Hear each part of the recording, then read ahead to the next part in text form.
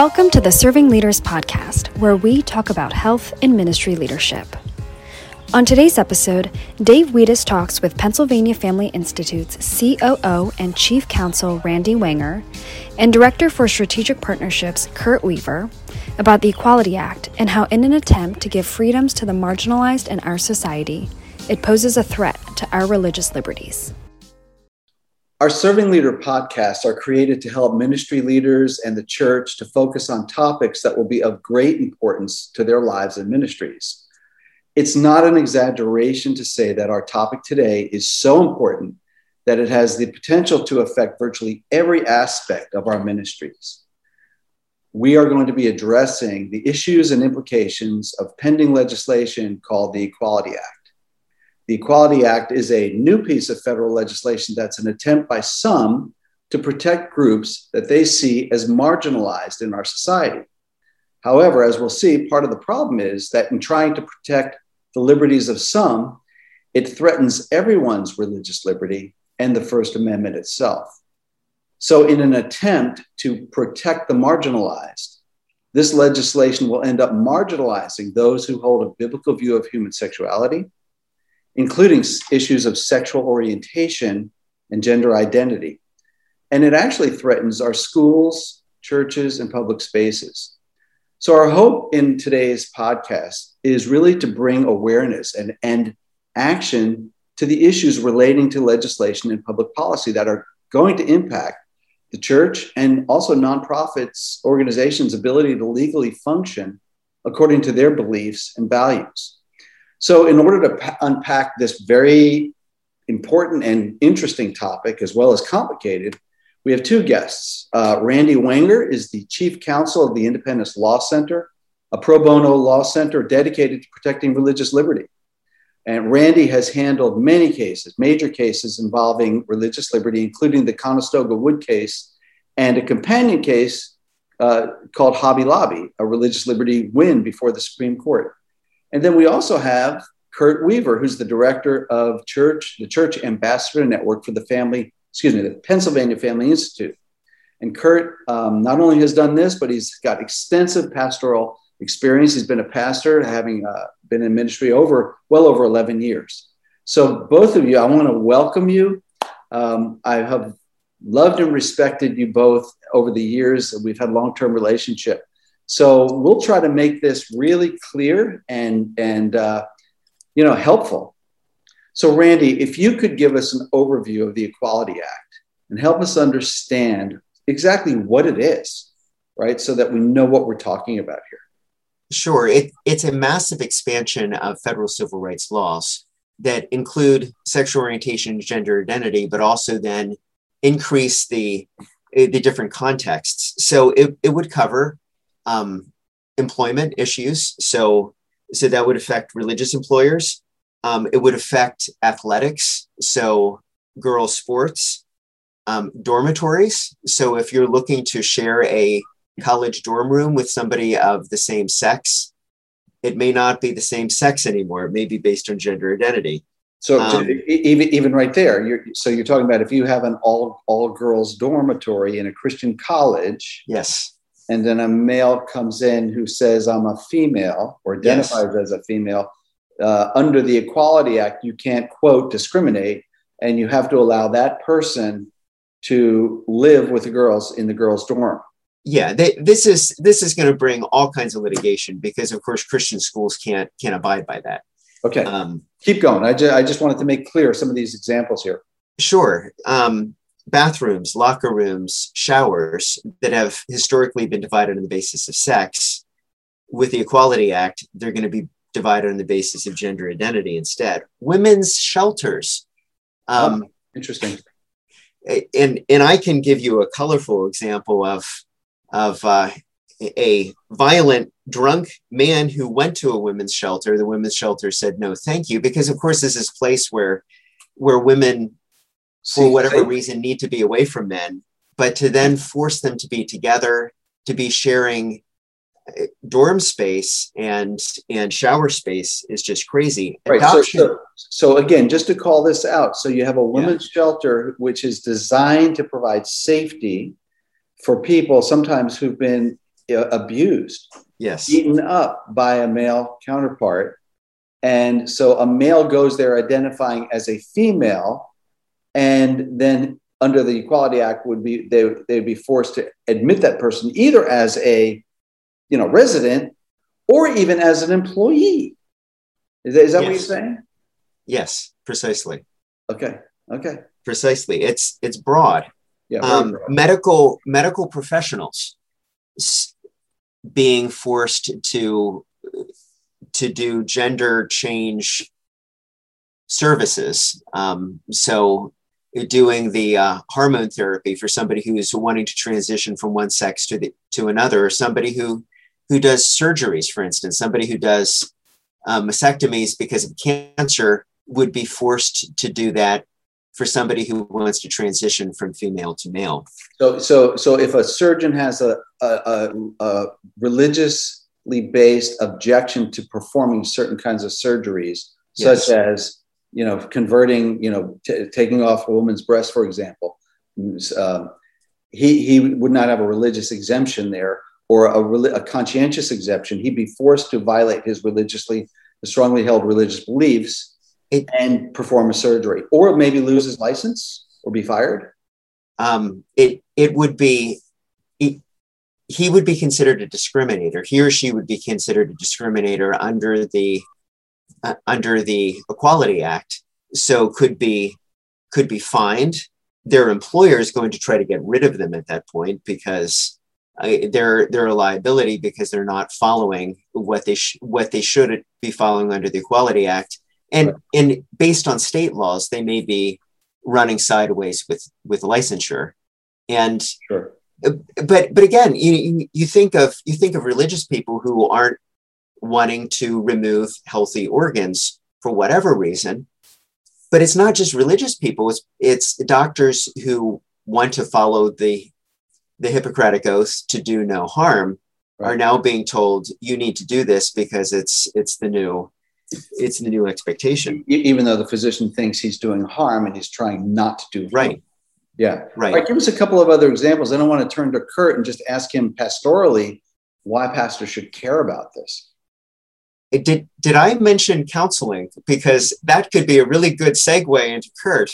Yeah. There are tons of examples here, but I think that's one that certainly with what you do at Serving Leaders and what so many pastors do in their setting, counselors would be specifically prohibited from helping somebody who is struggling with same-sex attraction or is beginning to think maybe I'm the opposite sex. The only thing that you can do is to affirm. You can't actually help somebody to achieve their goals. Yeah. So that's an important piece that I think is, let's just dive into a piece of that for a moment, because the preamble or the legislative history of the Equality Act really calls out this idea that if somebody has unwanted same-sex attraction and comes for counseling, I don't believe in, quote, praying the gay away. That's not at all what we're talking about here. No. Somebody who genuinely says, look, I believe in Scripture. I believe what the Bible says about, men and women, who we are, identity, and that, and he says, I believe homosexuality is wrong, but I do struggle. So you're saying under the Equality Act, they specifically mention this kind of psychotherapy or treatment and prohibit it because that would be discriminatory. Yes. And as a counselor, I would be forced to affirm. Or forced out of counseling altogether, because if you're not willing to counsel affirmation in a setting like that, that's considered to be discrimination. Okay. Right. So one could face fines or even losing their license. And even pastors could be accused of being, harmful or discriminating against individuals who come to their church and want to get help. And honestly, for those that have unwanted desires, we want to be helping them and we want to be encouraging them, in biblical ethics and morality. Well, and Kurt, I mean, one of the basic premises of counseling is that you honor the dignity and choice of your client. So when a client comes to me and says, I want something, it's not about my desire, it's about my client's desire. Right?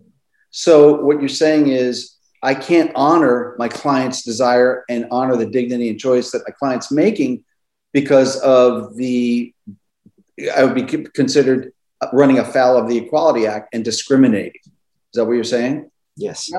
Yeah. And I would go as far as saying, even in pastoral ministry, it might even be a little bit different, because you might be saying what the individual in your church setting, a member in your church who is living a lifestyle that is not in concert with Scripture or biblical orthodoxy, you're going to be telling them that what they're doing is wrong in the eyes of God. And they need to live a life that honors the Lord and follows Scripture. And that there is going to be deemed discriminatory. Right. So, Kurt, let me just ask you this more broad question. Help us understand why pastors need to be engaged in this topic and why it's part of discipleship. Yeah, I think pastors need to be addressing these issues that we see in our world today, mainly because if we're not helping those in our congregations understand how to think biblically about the issues of our world and what we're facing currently, all the current issues of the day, then we're leaving it to a secular culture to disciple them on how to think about the issues of the day. And so it really comes down to faithful pastors training and helping and guiding their congregants, very much what we're called to in Scripture. So when Paul is encouraging, the early leaders and Timothy to use the Word of God to encourage their flocks, to follow it, to be strengthened by it, so that they may be equipped in this life, that's what we need to be doing. Right. So in other words, the question is, who's going to disciple your congregation? Is it going to be you, or is it going to be the secular culture? And if the pastors don't, secular culture will. Yeah, and I often hear pastors saying, well, we don't want to get political. These issues, I mean, everything's been politicized these days, okay? Yeah. So I don't even think that is a fair argument or comment anymore. I think we have to say, okay, everything in our world that we are dealing with, God has something to say about it.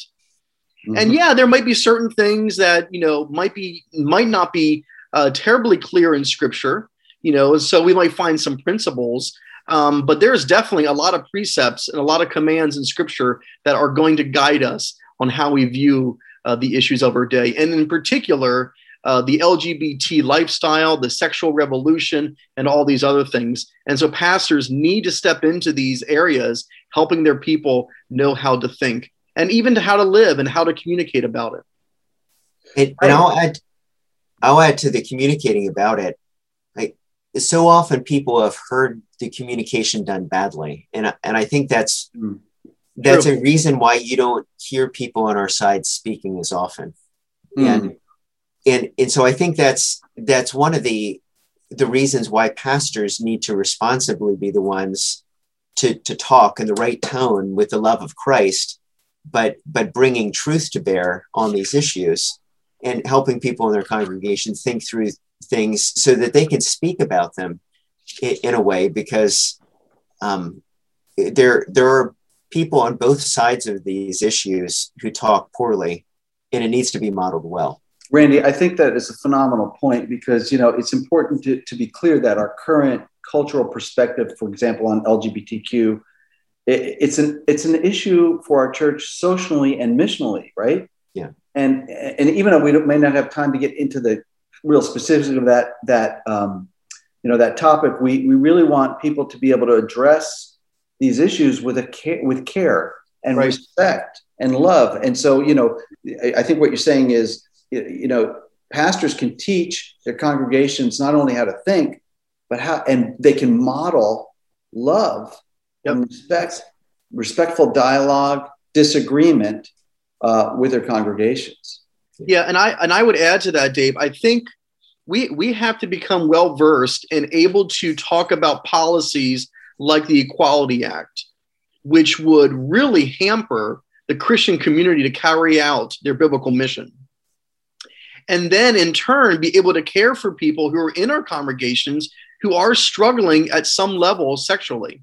Right. In fact, when you think about it, we know that we live in a fallen world. We know that we have indwelling sin. We know that every single person in our congregations are broken sexually in some way. Including ourselves. Including ourselves. Right. And so we need to be able to show compassion. We need to show love. We need to be helping people to understand their own brokenness and how to apply God's grace and God's commandments to our lives. But then we also have to be comfortable talking about particular things in our world that is going to hurt the advancement of the gospel or hurt the door being open for the gospel to be proclaimed, to be lived out in this world. Right. And even the door to be open to speak truth. And this is where I think we need to get even a little bit more fundamental. It's like the issue is, do we have the freedom and religious liberty to speak the truth, either from the pulpit or from a counseling office or in an employment situation or at a Christian school or at a synagogue or a mosque for we're not just talking Christian here. We're talking about religious liberty, which is way broader than Christians, right? And so talk a little bit about how the Equality Act and legislation like this can sort of interfere with the way people even engage and view Scripture itself, and stop us from preaching or speaking truth. Well, right. We've developed these very warped views of what we are to believe if we are good people. Uh-huh. And so then if our understanding of what the good is comes in conflict with what we're reading in Scripture, we're going to bump up against a lot of scriptures that do speak to issues of gay, lesbian, transgender, sexuality. And so if we look at those and say, well, that's just because Paul was a woman hater and a gay hater, and so true Christianity must mean something else, but I'm clearly not going to get it from this book. Shut the book and you're done. And yet we see that kind of thing happening with younger Christians. Yeah. And I think we need to take truth, not change truth, but help people to see how truth is beautiful. So I think, Kurt, you can jump in here, but I think what you're saying is that part of the danger is if we don't address it in a very helpful way to our congregations and others, that the lens through which our younger Christians or younger people see the Scripture is distorted. And so you're saying they go to the Scripture and eisegete, in a sense, they read into the Scripture the lens of, quote, the Equality Act or the underlying presuppositions of the Equality Act. And that either causes them to twist the Scriptures or abandon the Scriptures. That's right. And yet helping people to see truth isn't necessarily banging truth over their head too, but taking a step back and helping people to realize that what God has spoken to us through Scripture, it is for God's glory and is for our good. And here are some of the ways where we can see that this ideology unfortunately leads to human suffering. And if we're looking to help people with their human potential, it's in conjunction with helping to understand the mysteries of the universe that God has put in Scripture. Yeah. And so if we're fighting against our own sexuality, rather than understanding that God has created us for a purpose, we get to very different places in terms of then our own personal satisfaction. So I think people in our congregations can begin to understand the kindness that God's word brings to some of these issues, rather than I think some would view what is kindness as draconian, and just helping people to understand these issues more broadly will help then the gospel. Mm-hmm. Mm-hmm. So can I just add to that? I think also some of these laws, and even, same-sex marriage being legalized here in our country, what happens is these, when you look at scripture, we're talking about immorality becoming normalized in our world. And so it becomes harder and harder for Christians to stand firm on biblical morality, especially living in a world that's full of immorality and has normalized it and actually calls immorality morality or good, calling evil good. And so then Christians, it's harder for us then to call what the world calls good. We're calling it evil. We're saying, no, that's not good for society. That's not the way that God created us. It's not the way that God wants us to live in this world. And so I think some of those things become harder and harder for people in our congregations, especially if we aren't talking about these things, especially the next generation. In fact, currently, Generation Z, there is a Pew Research that just came out recently that showed that 15% of Gen Zers identify with the LGBTQ lifestyle.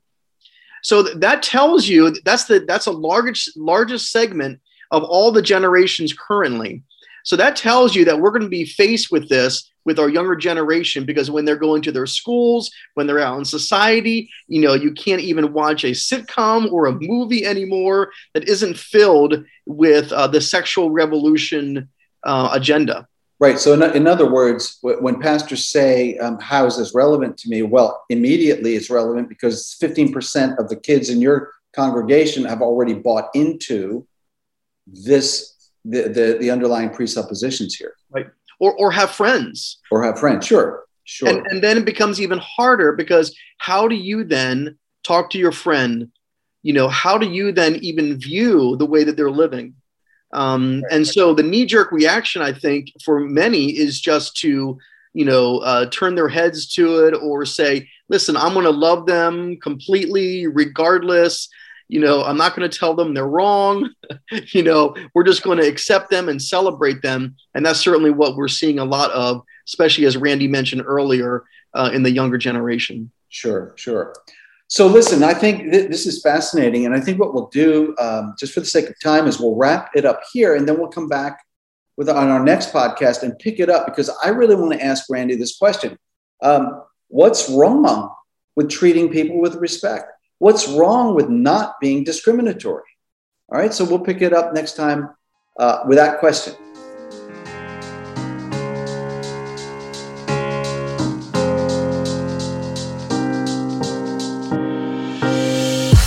Thanks so much for listening, and we hope you'll join us for our next episode at Serving Leaders Podcast.